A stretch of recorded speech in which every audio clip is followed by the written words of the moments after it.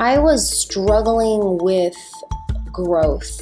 My firm felt really busy. We had a lot of clients. I had a good number of employees. That's Billie Tarascio, owner of Modern Law. And I didn't really understand why I felt busy, but I was only making a certain amount of money. She's seen incredible growth at her firm by taking a data-driven approach, and she thinks there's a lot of opportunity for other law firms willing to take this approach on as well. And turning to data and really understanding data helped create that predictability and certainty and really helped me make decisions as a law firm owner. I'm Teresa Matich. And I'm Andrew Booth, and this is Matters. Matters is a podcast presented by Clio, the world's leading cloud-based legal technology provider, where we look at small changes that can make a big impact to your daily life and practice. In today's episode, we will be talking about data literacy and why it matters. Big data is everywhere, and it's coming to law firms too. With advancements in data collection, data analysis, and business intelligence tools, many organizations, including law firms, now have the resources they need to make informed decisions. It all starts with becoming what is often defined as being data literate, which means not only tracking key metrics, but also keeping an open mind about what the data tells you. For Billie, paying attention to the data has made all the difference. Data literacy helped her uncover the metrics she needed to measure and track to make her firm successful. As Billie explains, many lawyers check a lot of boxes when opening their firms, but sometimes they don't ask the right questions about how to run a business, and that typically means a lot of opportunity gets left on the table. I feel like, in general, solos and small firms, which dominate the legal industry, are mostly disaggregated and flying blind. And we are all in the same position where we reinvent the wheel every time a sole practice is opened or a small firm or small partnership is formed. Everyone then scrambles to do a little bit of research, which usually involves, here are the tech tools you need. And that does not tell you how to run a law firm. So you don't know at that point, how do I really make sure that I'm getting clients? There's a lot of information on marketing, but how do I treat those leads once they get to me? What's the best practice for who should be answering my phones and what I should be saying to people? And then what data should I be collecting in those initial calls? Is there a magic number, or are we all just guessing? That's the opportunity. The opportunity is for us to collectively do a better job so that we can serve clients better. So if you ask the right questions and go with the data rather than going with your gut, you'll set yourself up to make well-informed business decisions to help your firm succeed. But getting curious about facts and figures is just the first step towards becoming data literate. When you want to start digging into data and setting goals for yourself, where do you even begin? What are you benchmarking against? What tools exist in legal that will help you on the path towards data literacy? Who better to speak to on this topic than Clio's very own Chief Operating Officer, George Psiharis? We wanted to get George's opinion on what it means to be data literate. Yeah, data literacy is a great term and one that's tossed around a lot. I think really in some level it just means that you know how to look at facts in charts and interpret them. But to me, it means a couple of very specific things in a law firm practice or even broader business context. The first thing it means to me is that you are fact-driven, right? Which I think in general in legal practice, most folks are. A big part of the job is looking at the facts and presenting them in different forums, whether that's to a client, whether that's to opposing counsel or a judge as part of something that goes to court. But really, when you're thinking about yourself or your business and your legal practice, it's very easy to judge by instinct, right? And run by gut and experience, which are super important and cannot be overlooked. But the thing about data is that once you compile and look at it, it can surprise you. And that act of knowing how to count it, knowing how to look at it, really is the key element to me of data literacy. The second big piece of being data literate to me is being outcome oriented. So one of my old mantras that I've learned from mentors is to never mistake motion for progress. especially in the solo or small firm practice area. But I think overall, it's very easy to feel exceptionally busy, but not be making a dent toward things that we know that we care about and have set for goals as ourselves. And the only way you can know if you're making it is by setting these outcomes in the first place and then understanding how you can benchmark yourself against achieving them. And in doing so, I think you have the qualities of being what we describe as data literate.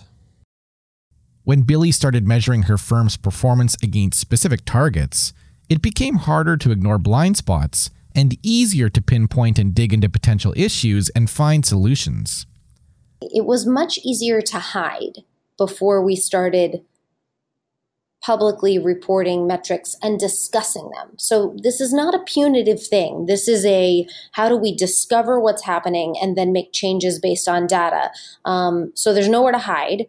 And you can't subjectively say, oh, I didn't have enough clients, or the quality of the clients were really bad this month, or whatever. We know that our conversion rate should be X. So there's if that's changed, we need to really dig in and figure out why. So data literacy means setting fact-driven, outcome-oriented goals and taking a pragmatic, fact-based look at what's happening when performance doesn't measure up. But it's also important to be aware of the sheer amount of data available that could help you inform business decisions so that you have an understanding of all the resources that you have available. Companies are starting to get creative about how they dig into and present this data.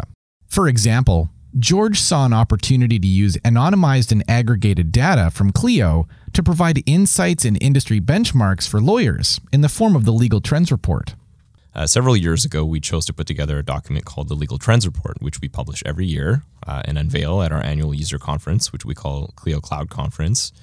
And in doing so, we're seeking to share some of the insights that we know we're able to unpack and review from the legal profession. One of the cool things about Clio as we've grown is that we have more customers using the same billing platform and practice management system than anyone has ever had in legal. So we're in this unique position where we can report back to the profession trends of what's going on for things like billable rates and various other things. And so we've chosen to package that into an annual report. And that's really helped us get out there and educate the community on data literacy, and in particular, how to make data literacy applicable to an everyday law firm practice. This is just one more piece of what makes the cloud so amazing and levels the playing field between enterprise level companies and smaller companies, because we have this ability to pay per call, let's say, or pay a small subscription fee for software and then configure it ourselves. And because our data is all in the cloud and many of the best companies have open APIs or ways to get your data out, we small businesses now have the ability to collect information that was previously only available to enterprise level companies. The advent of the internet has brought with it this ability to track what everyone's doing, what pages they're looking at, what clicks they're doing on said internet. And so too, the same transition has happened in mobile devices, right? Companies now have more access than ever before to behavioral information of what people are looking at, what they're interested in. And we see this manifested in online recommendation agents, right? They track our patterns, they serve ads, and they recommend products to us that, match the pattern of what we've done before. So there's a big industry built around that. The big difference in what we have today is that this information is kind of source data driven, right? People are creating data that's stored unconsciously almost. They're doing other stuff like navigating to a web page and trying to complete some action. They're not remembering to tally something as they go along the way. It's happening automatically. Whereas in the past, if you think about it in offline methods, we'd have to write something down or actually keep a tally of anything we would do in order for that to be usable. And in doing so, we'd be putting it through our own observational biases as we do that. So that's changed the game, and it's created these oceans of data that companies can work with to create insights, but also creates this challenge of knowing to kind of pick out the signal from the noise. There's a lot of data there. What are the things that actually matter, and create this whole discipline around data science and what is typically called big data. In the digital age, there's a lot of data available, and that means a lot of opportunity for businesses that can leverage the data that's available in the right way. Trying to figure out which key performance indicators to pay attention to was a challenge in and of itself.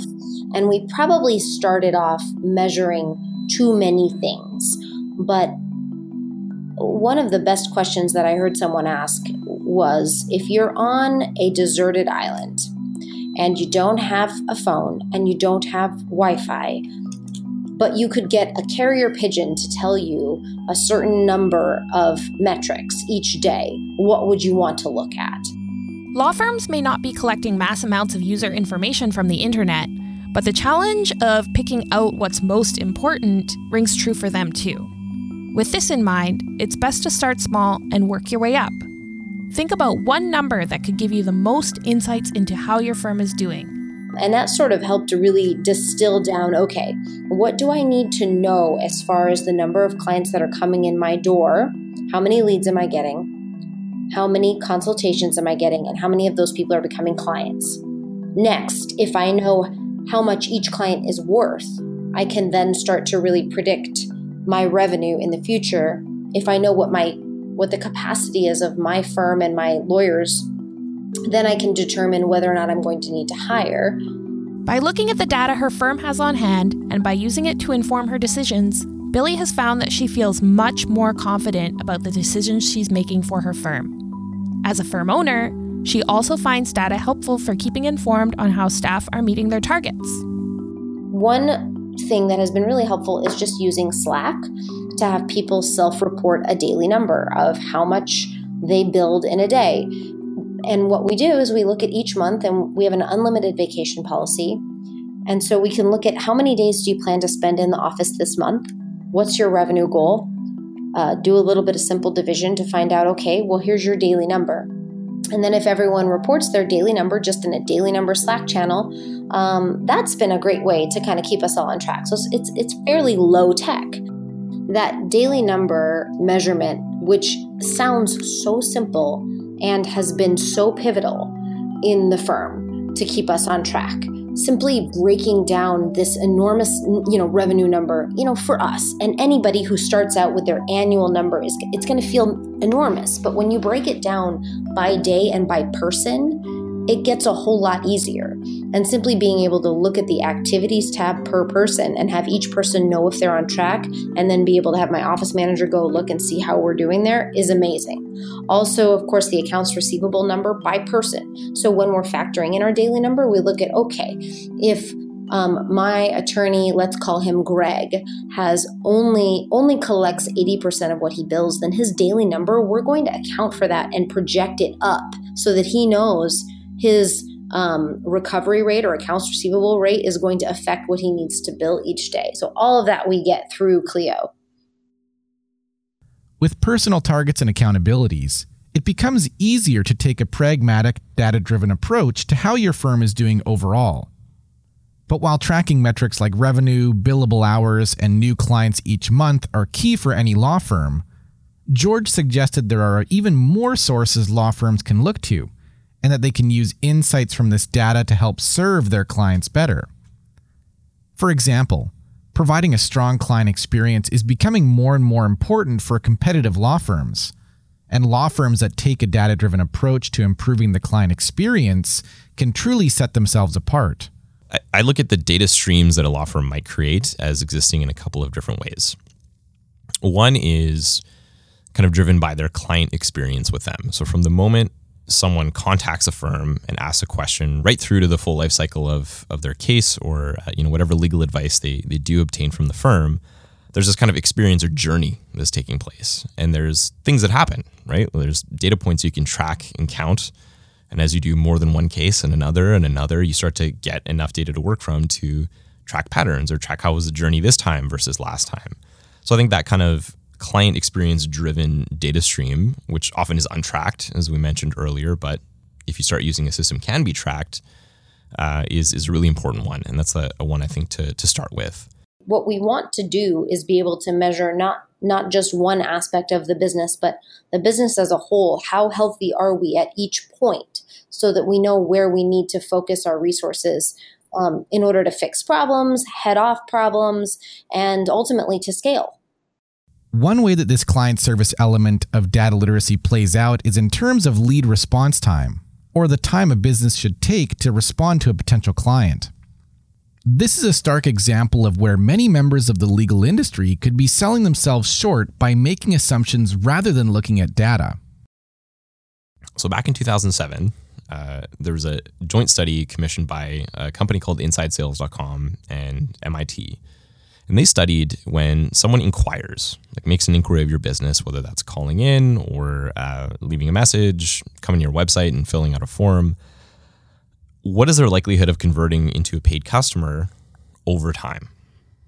And what they found was this exponential decrease in the likelihood of someone converting to a paid customer by the hour, and then actually by 10-minute increments after they inquire. So really, getting back to them quickly is the number one thing you can do.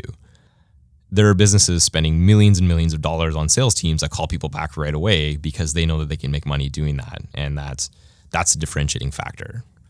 And when I think about data literacy, thinking through data and analyzing it is what got the business world to that conclusion. In working with law firms, I've discovered that a 24-hour lead response time is typically like desirable. People are like, if I can get back to folks in 24 hours, I'm doing pretty well. What we see are some forward-thinking, innovative law firms that change the game and wire themselves around making sure they pick up the phone as soon as it rings, or using technologies to make it seem like someone's getting back to someone right away, or kickstarting the process of intake automatically. That's the opportunity. The opportunity is for us to collectively do a better job so that we can serve clients better, because we have an issue where our industry isn't serving all of the clients out there who want service. So if we can get better at what we do, we will simply grow the legal market. Setting goals around lead response time that line up with broader business benchmarks is just one way to make your firm more data-driven and provide better client service. According to the 2018 Legal Trends Report, there are a lot of areas in which lawyers' perceptions of what clients want don't line up with what the client actually wants. For example, a key finding in the report was that 70% of consumers surveyed wanted to tell their lawyer about their situation in person, but the majority of lawyers thought their clients preferred to do this over the phone or via email. But this isn't true for all law firms. Plenty of competitive lawyers are leveraging the power of data to set themselves apart. In addition to reducing your lead response time, George shared a few other examples of how lawyers can start implementing a more data-driven approach, namely by looking at how your firm secures new clients and which methods are most cost-effective. I'll throw a couple of small steps that I think almost any firm should be able to take out there. In my studies of the profession, both kind of quantitative and qualitative, and just like traveling around the nation and talking to folks, I think there are two things that are priority areas for a firm to start making some progress on that I would hope aren't too hard, and we give them great bang for their buck. The first is in that response time. So I gather that not everyone's able to have a team and people ready to grab the phones. In fact, like sometimes you'll be in court, like it's inevitable that you won't be able to be as responsive as you want to be. But there are services out there that you could sign up for today that answer your phone for you and at least make it feel like and give the experience to the inquiring potential client that someone's heard their inquiry and will get back to them. And I think that's, an example of that would be something like Ruby Receptionist. I think tools like that are approachable to firms of any size and don't require you to be technical or sophisticated. You literally just got to sign up and get some help in making sure that client inquiries are attended to and that they're prioritized for you to get back to. And I think that just like the rest of the business world, this responsiveness item is the single biggest thing that'll change the game and get a lot more business converted out of inquiries and make sure that you're not losing on that opportunity.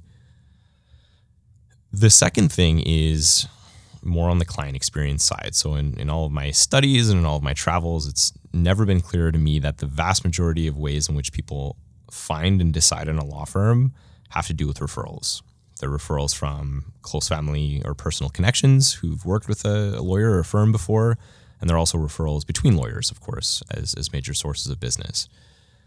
I think there are lots of things we can do to make that referral process easier, but also increase the likelihood that someone is going to make a referral, is going to refer your practice. To get more insights into the value of referrals, we spoke with Steve Lowry, Director of Business Development at Clio, who was responsible for creating the Clio referral network. which is a platform that enables Clio lawyers to connect with other Clio lawyers and share business back and forth. The way it works is if a lawyer has a case that they can't take because they either don't practice that type of law or it's out of state, they can simply put in those details into the system and we'll search out firms that are in the area and that are willing to take on the work. As a former lawyer, and after speaking to a number of lawyers, I've found that there's a fairly universal desire for firms to grow and to bring on more clients. Referrals are the largest source of business for most firms, and so Clio is helping optimize that process. We take the time and effort out of finding a firm that is responsive and willing to take on the case. If your firm uses Clio and you want to learn more about the referral network, hop over to clio.com/referral-network to sign up and start sending and receiving referrals. This service, totally free of charge. I think that most law firms forget, honestly, right, but still forget that crucial step of saying, hey, like, would you recommend this experience? So the Net Promoter Score scale asks a question from 1 to 10, from 0 to 10, how likely are you to recommend the service? You don't have to ask that particular question, right? But getting that feedback from your client on how did it go? Would you go through that again? Did you feel like you got value for what you did? Whether or not you agree with them is kind of irrelevant, right? But what you're getting is that consumer behavior benchmark for yourself on how likely is someone to go to their friend and say, yeah, I would totally recommend that lawyer. Or if one of their friends is coming to them in a time of need and needs access to legal support and legal advice, how likely are they to point to you first? I just feel like that's one step that a firm of any size, of any type can take that could be approachable today and fits into the broader theme of being data-driven. You're asking for that data point where it's very easy to forget to do that as things get busy. But overall, George thinks the single biggest area that law firms can improve their data literacy is in terms of the client experience. Why? The expectations of legal consumers are set in non-legal purchasing environments. So clients expect the same experience from their law firm as with a company that spent millions of dollars optimizing their experience. For many, many years, we've looked at legal practices as being kind of somehow different from other types of environments, other types of organizations, maybe some similarities to other professional services like doctors or medical professionals, dental professionals, and other types of practitioners. But overall, not a lot of similarity between how a law firm does business and many other types of commercial enterprises do business.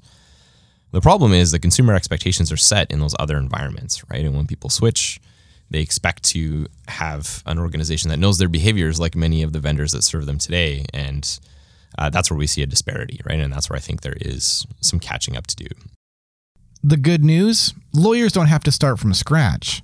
They can leverage research and data insights from other industries to inform how quickly they need to pick up the phone and what other touches make for great client experience. This knowledge, combined with conscious measurement of the metrics most important to a law firm, will put many lawyers on the path to success with data literacy. The key is just to get started. There's an old phrase popularized by an early management thinker called Peter Drucker, what gets measured gets managed. I think that's super important and as applicable to legal as it is to any other profession. As soon as we start counting a few things, even if they're simple and scrappy, even if it's just a matter of like writing them in a spreadsheet, you're beginning that process of compiling information that might change your mind, that might give you an alternate perspective from what you think is the reality of how things work. And it can be a little bit more slick and sophisticated and complicated if you want it to be, but it can also start very, very, very simply and be right-sized to the size of your firm. But once you get there, I think you're putting yourself in the game and you are making progress toward this call to action to being data literate. You need the data first, and then you can review it, right? And understand how to take it and make decisions based on what you're doing. So kind of maybe think about it as well in two ways. One is count a bunch of data and then work backwards and infer conclusions. Right? Here's what happened. What can I parse out of this? And is that important to me? And does it inform my decision making? On the flip side, a way you can think about it is when you try something new or you decide to make a change, the only way you're going to know if it works is if you, A, ask yourself, what impact am I hoping it'll have? And B, track whether or not it's having that impact. But if we decide, hey, I'm going to try something and I want more people to say that they're more likely to recommend my business, my practice, because of some experience I gave them, that's a really, really powerful thing. And it is being data-driven and data literate. We're able to reflect on whether or not that worked based on what impact it had. For law firms, data literacy is becoming more important than ever before. Data insights can give your firm a framework to make the best decisions possible, setting you up for a more efficient and profitable future. If you haven't yet started to leverage data insights to grow a successful, data-driven firm like Billie's, start with simple metrics. Look at what you can track and carefully prioritize what's most important to your firm and your goals. Then, look critically at your progress towards those goals and look for opportunities to improve, shift, or change the metrics you track altogether. But, as George suggests, don't reinvent the wheel. Other businesses have been leveraging data-driven approaches for years, so the importance of things like lead response time have already been well established. If you've listened to the first episode of Matters, you understand how important the client experience is to running a successful law firm. Data literacy plays a big role in that and can work behind the scenes to improve the way your firm operates and delivers its services to your clients. You can learn more about how to be data-driven and get key insights for your firm in the 2018 Legal Trends Report. Thanks for listening to the second episode of Matters. Matters is produced by Andrew Booth, Teresa Matich, and Derek Bolin, and by Clio, the world's leading cloud-based legal technology provider. If you'd like to learn more about Clio, please visit us at clio.com.